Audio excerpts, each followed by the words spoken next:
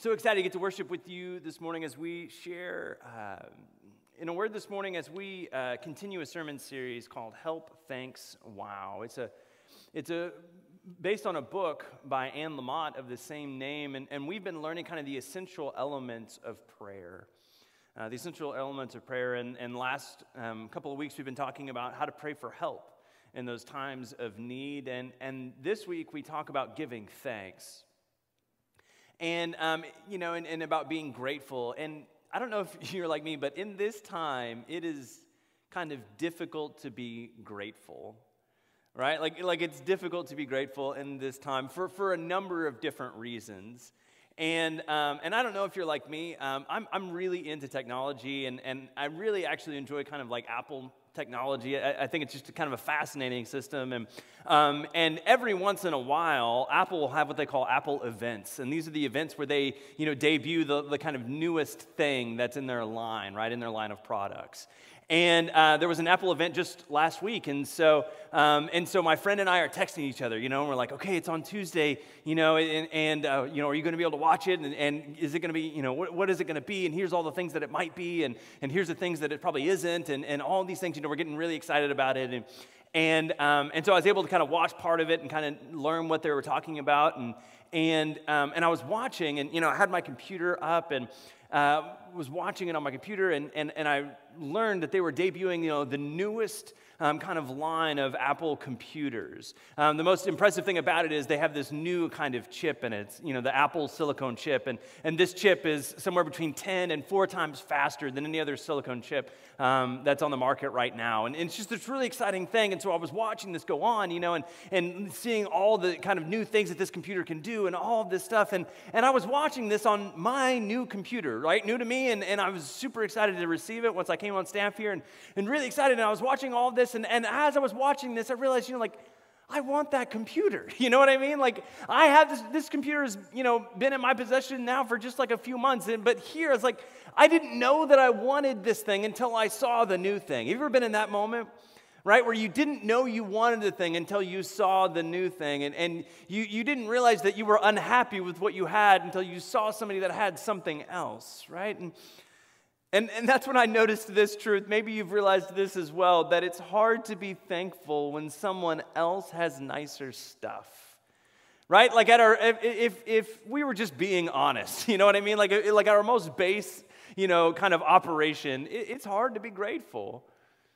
When our friend pulls out, the newest phone, when our neighbor pulls up their new boat, when something happens, when we notice somebody else has something nicer, it's really hard to be grateful for what we have. If you're thinking, you know what, that's not me. I'm pretty content with what I have. I'm pretty satisfied. Let me ask you this: so, like, whatever you're going to do for Thanksgiving, you might get together with family, you might do something more abbreviated.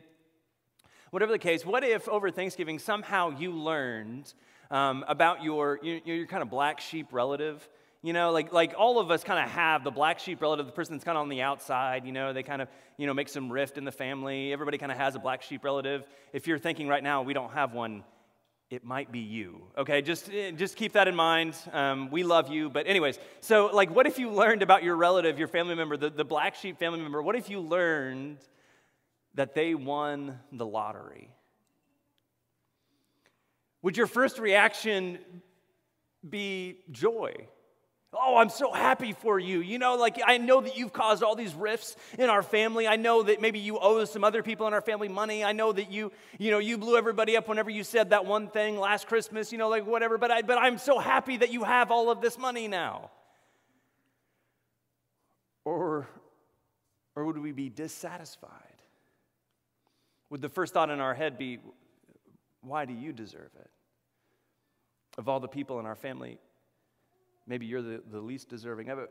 How would you feel if you learned that somebody else had a particular windfall or some kind of benefit in their life that you didn't receive? It's hard to be thankful when someone else has nicer stuff. This is just kind of our human experience. And I think those initial reactions, there's really kind of no value on that, right? It's not good or bad, it's just the initial reaction we have, but what we can do is watch our response, right? To manage how we react to those things. Maybe Maybe you've experienced this kind of dissatisfaction, right? Maybe it's with your retirement savings. As the stock market has done what it's done these last several months, and you've kind of watched and worried about what that might be, and it's hard to be thankful whenever all the plans that you have made up to this point really seem to be kind of going by the wayside. It's hard to be thankful and grateful in the midst of a pandemic, right? When everything's to be shutting down and it doesn't seem to be getting any better anytime soon, it's really hard to be grateful. It's really hard to be grateful in the midst of an election that just won't stop. It seems like we thought, well, maybe this will be the definitive thing, but what we're learning is just like it seems like it won't end whoever you voted for. It just seems like it won't quit. It's hard to be grateful in these times. It's hard to be grateful in these times, especially when someone else has nicer stuff. And when I think about that nicer stuff idea, I think about this essay written by a theologian. His name was Walter Brueggemann. And with a name like Walter Brueggemann, you almost have to be a theologian, right? So Walter Brueggemann wrote an essay called The Myth of Scarcity, the Liturgy of Abundance. The myth of scarcity, the liturgy of abundance. Liturgy just means kind of work of the people, what we do as a church. That's liturgy, right? So the myth of scarcity, the liturgy of abundance. And essentially he says this about these two different things. He says the myth of scarcity is the lie that there isn't enough. The myth of scarcity, it's a myth, right? So it's a lie that there isn't enough.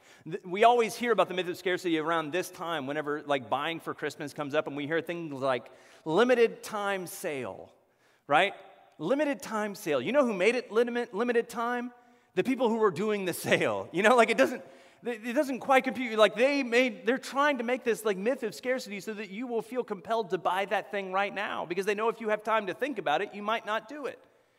Right? Or while supplies last. There's this necessary item that you have to have, but the supplies are limited. It's while supplies last. If you really needed it, don't you think they would have provided more of it? But there's this myth of scarcity. There's this lie that there isn't enough. And whenever we start to believe that lie, we start to become really bitter about the people who have the thing that we don't. Why? Because we believe that if they have it, we can't. Right? We believe this lie that if they have it, we can't have it, and then we start to compete with each other, and we start to compare ourselves with other people. That's the myth of scarcity. On the flip side of that, the antithesis to the myth of scarcity is what Brueggemann calls the liturgy of abundance, and it's the belief that there is plenty of the important things. There is plenty of the important things. Some things may be limited. That sale may be for a limited time. Those products may not be out there all of the time. That computer that's out there, I may not be able to have it tomorrow. But if I believe in the liturgy of abundance, I can believe that there is enough. There is plenty of the important things. And when we start to believe in the liturgy of abundance, our whole world kind of flips. We stop comparing ourselves to other people. Why? Because it doesn't matter how much they have. Because if they have something, if it was really important, we could have it too. The myth of scarcity, the liturgy of abundance, Brueggemann writes this about this thing, and I think he's exactly right. He said, wouldn't it be wonderful if liberal and conservative church people who love to quarrel with each other came to a common realization that the real issue confronting us is whether the news of God's abundance can be trusted in the face of the story of scarcity? Right? It's not about left and right. It's not about Republican and Democrat. It is about if there is enough of what God has promised. And if we will live into that, if we'll stop quarreling over the things that don't really matter, right? If we can ignore the things and say, you know what, that's going to work itself out. That's going to be what it will be. What really matters is whether church people whom Jesus said was like a city set upon a hill, that it was like on display for the world. Why? Not for their own glory, but for the glory of God. Jesus said, I have set these people apart so that they can glorify God. And the way that they're going to do it is by believing that there is plenty of the important things. That God has promised something to you.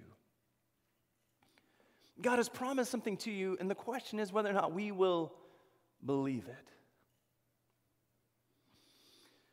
Well, and then we come to Paul in the New Testament. Paul is an apostle of Jesus. He was one, Paul writes about that, how he was kind of untimely chosen, meaning that he was really kind of selected to follow Jesus after the death, resurrection, and ascension of Jesus. And so Paul went around doing ministry, and he went around starting many different churches. He would start kind of small communities of faith. He's what we might now call a church planter. He would start these churches, and then he would, kind of raise up leaders in that church, and then he would go on to do his ministry. And so he kind of did this, and then every once in a while he would turn around, he would write back letters to those churches that he had started or churches he wanted to encourage, and he would kind of, let them know. He said, I've heard these things are going on, and here's how you might address those things. And this is one of the letters that we have in what we call the Philippians. It was written to the church in Philippi. So people who live in Philippi are called Philippians. And so he writes this letter to them. And in Philippians 4, chapter 4, verses 4 through 7, he writes these words. Rejoice in the Lord always. Rejoice in the Lord always. It blows me away, right? Not when you're feeling like it, not when things are going well, not when not when the stocks are up, not when your team is winning, and it's like rejoice in the Lord always. Okay, again, I will say rejoice. Let your gentleness be known to everyone. The Lord is near. Do not worry about anything, but in everything, by prayer and supplication with thanksgiving, let your requests be made known to God. And the peace of God, which surpasses all understanding, will guard your hearts and your minds in Christ Jesus. I read this letter from Paul, and I think that if gratitude were about having more than others, right? Like if the prerequisite for being thankful was having a lot of stuff, Paul would have never been thankful. Right? Like if that's the requirement, if what you need to be thankful is a little bit more, right? You ever been in that trap where you think, like, if I can just make this much more money, if I can just, if my stocks can be up by this much, if we can just go on this vacation, then I'll be happy, right? Rarely does that ever work, but Paul, kind of surpassed all of that. He was able to be thankful in the midst of all these different things. Just a few of the things that were going on at the likely time of the writing of this letter. The first of all, Philippi, the church in Philippi was one of the churches that he started, and he hears that they're struggling, right? Which has got to be kind of a defeating thing, right? I mean, it's got to be kind of disappointing. This church, these people that you love, many of the people that you've baptized, you love these people, and this church now is kind of struggling. They're quarreling with each other, and so now he's having to write back to them and tell them how to do church. So this has got to be a little bit disappointing. And not only that, but this church in Philippi had sent a friend of Paul's to help out. They had heard that Paul was kind of struggling as well, so they sent a man named Epaphroditus. And what we read in the letter to the Philippians is that Epaphroditus, while he's with Paul, almost dies. He gets so ill that he almost dies, and so Paul has to send him back to the Philippians. Right? Again, it's got to be really disappointing. Can you imagine how defeating it would be to receive a friend? You're kind of lonely out on the road doing the thing that you do, and you receive a friend, you're so excited to receive him, and then he gets so sick that he almost dies, so you got to send him back. Like he does this thing. Not only all of this, most likely while Paul is writing this letter, he is writing from imprisonment. He is, whether under house arrest or in an actual prison, he is writing this letter from imprisonment, and he is saying, rejoice in the Lord always. He has a shackle on his leg to keep him from leaving the place he's at. And he says, rejoice in the Lord always. If the prerequisite for gratitude was having more than someone else, Paul would have never been thankful. For us, if the prerequisite for being thankful is having more, friends, we will die always wanting more. But here Paul is, he's able to say these words, rejoice. Again, I will say rejoice. He says these words in 4:6. He says, with thanksgiving, let your requests be made known to God. With thanksgiving, let your requests be made known to God. I think that's kind of a contradictory statement. Because like if you're making a request, right, you naturally have like a void. There's naturally something that you don't have that you are asking for, right? That's why you have a request, right? So that you can get the stuff that you don't have. But what Paul says is with thanksgiving, while being grateful for what you do have, let your requests be made known for what you don't have. While in the midst of this entire thing, being thankful. I think this is what Paul is inevitably saying, that gratitude is not about having everything we want, but about being content with what we have. Gratitude is not about having everything we want, but about being content with what we have. Again, if we work really hard to get more, that's fine. There have been plenty of people who have made a living on doing that and saying just a little bit more, just a little bit more when I have this, when we live in that neighborhood, when we get in this house, so I'll be thankful. And then, we inevitably get promoted to part of our job that we don't really like. We get into a house that we really can't afford. We get a boat that, just takes up all of our time and energy. And we thought, I thought I was really going to be thankful with this thing, and now I'm not. Gratitude is not about having more, but about being content with what we have. And then Paul says this in verse 7. He says, the peace of God, which surpasses all understanding, will guard your hearts and minds in Christ Jesus. The peace of God, which surpasses all understanding, meaning that you will have a peace. You will have this thing in your life that other people can't understand. This is that time of year. As soon as November hits, there's a group of you people out there. I call them you people because I'm not one of them. There's a group of you people that begin watching Christmas movies as early as possible. Is anybody here? Okay, we've got a couple of here. God bless you. I'll pray for your soul. Maybe you're online as well. There's a group of people who want to watch Christmas movies. Not in my house. You know what I mean? Like, as for me and my house, we will serve the Lord. No, okay. I'm like Thanksgiving after we can watch Christmas movies, right? And my favorite Christmas movie is A Muppets Christmas Carol, right? It was one of those movies that I grew up on, and it is just the best, Gonzo is Charles Dickens. Michael Caine is Mr. Scrooge. You've never met a better Mr. Scrooge than Michael Caine. It's awesome. And there's this in every adaptation, and of course in Charles Dickens' original, there's this scene when Scrooge is working and Scrooge's nephew Fred comes into the office there, right? Scrooge is busy at work. It's right before Christmas, and Fred is just kind of spreading Christmas cheer. He's just so excited that it's almost Christmas, and Scrooge kind of gets on to him, right? Ebenezer Scrooge kind of gets on to him, and he says, "Merry Christmas. What right do you have to be merry? What reason do you have to be merry? You're poor enough." And Fred responds, "What right do you have to be dismal? What reason do you have to be morose? You're rich enough."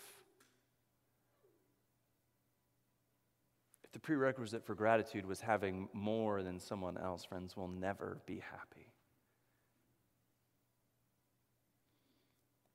But instead, if we look at what we have, we can truly experience gratitude. And I want to share that I think this is true whether or not you believe in Jesus. You may be here this morning, you may be watching online, maybe even for the first time, you're not quite sure what you think about Jesus. I think that's fine. I would invite you just to kind of experiment, practice this just a little bit. Because I think one of the things that define the followers of Jesus is gratitude. And so I think if you practice gratitude, you might get a little bit closer to understand what it is to believe in Jesus. And that's true whether we've been following Jesus our entire life or whether we're completely new to this entire experience. And so I'm going to invite you this week just to practice gratitude, just to play with it a little bit, just see what it looks like in our life. And so I'm going to encourage you this week to do two things. One of them is this: write down 5 gratitudes each day this week. Write down 5 gratitudes each day this week. Now, if you're somebody who journals, maybe it's writing them down in your journal. Maybe it's just having like a notepad on your nightstand, or maybe even just finding some Post-it notes. Each day, whatever time of day it is, write down 5 gratitudes each day, right? So that's Each day for just 1 week. So 5 gratitudes, like that's something that you can easily do. Just think of 5 things. And what you'll find is that you like numbers 1 through 3 are really easy. You know, those are things that have happened immediately in your life. But numbers, 4 and 5, you got to stretch a little bit just to find something to be thankful for. Write down 5 gratitudes each day this week. And then try one more thing. Write a thank you note to someone who needs encouragement. We have plenty of people that we're thankful for, but I hope that you'll begin praying now about somebody who really just needs encouragement, right? Somebody in your life who's going through something, and write a thank you note to them. And here's what I want to encourage you to do. When you write a thank you note to them, you can thank them for the thing that they've, let you borrow or the thing that, they've given you. But I also want you to, in that note, to write, I am thankful for you. I am thankful for who you are. Notice the difference in that, right? Notice the difference that if we are thankful for what somebody does for us, that's what everyone does, right? Jesus says, like everybody loves those who love them. That's natural. But if we write a note to someone and say, you know what, I'm really thankful. You did this in my life and I really appreciated it. But most of all, I am thankful for you. That I think that might be the thing that defines the followers of Jesus.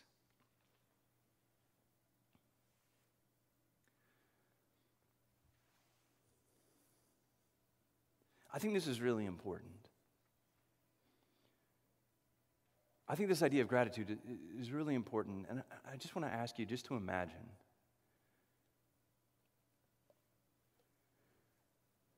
Just imagine at the end of your life. At the end of your life, what will you be most thankful for? At the end of your life, what will you be most thankful for? Will you be thankful that you spent more time in the office? That you spent more time on social media and saying, I'm so glad that I made all those comments, I'm so glad that I was on there for so many hours a day? Or will you be thankful for the time that you spent with your loved ones, with your friends? The time that you called someone just to call them? The experience that you had. What will you be most thankful for at the end of your life? And what if we started being thankful now? Let us pray. God, we are thankful. Sometimes we have funny ways of showing it. Sometimes we struggle to even express what we mean by being thankful. But God, ultimately, we are thankful. And we pray now that you would bless us, that by the power of your Holy Spirit, God, that your presence would inhabit this place, that you would be in this room, that you would be wherever we are worshiping at this very moment, God, that we would feel you in this place. And that as we begin to understand your presence, that we would be grateful. That we would be so thankful for what we have, for we know that every good thing comes from you. And that we would learn to share that gratitude. That we would have a peace that passes all understanding, that other people would look into our lives and they would say, there is something different about you. There is something about the way you live. There is something about the smile on your face. How can you be thankful at a time like this? And we will smile as we tell them about the life-changing love of Christ.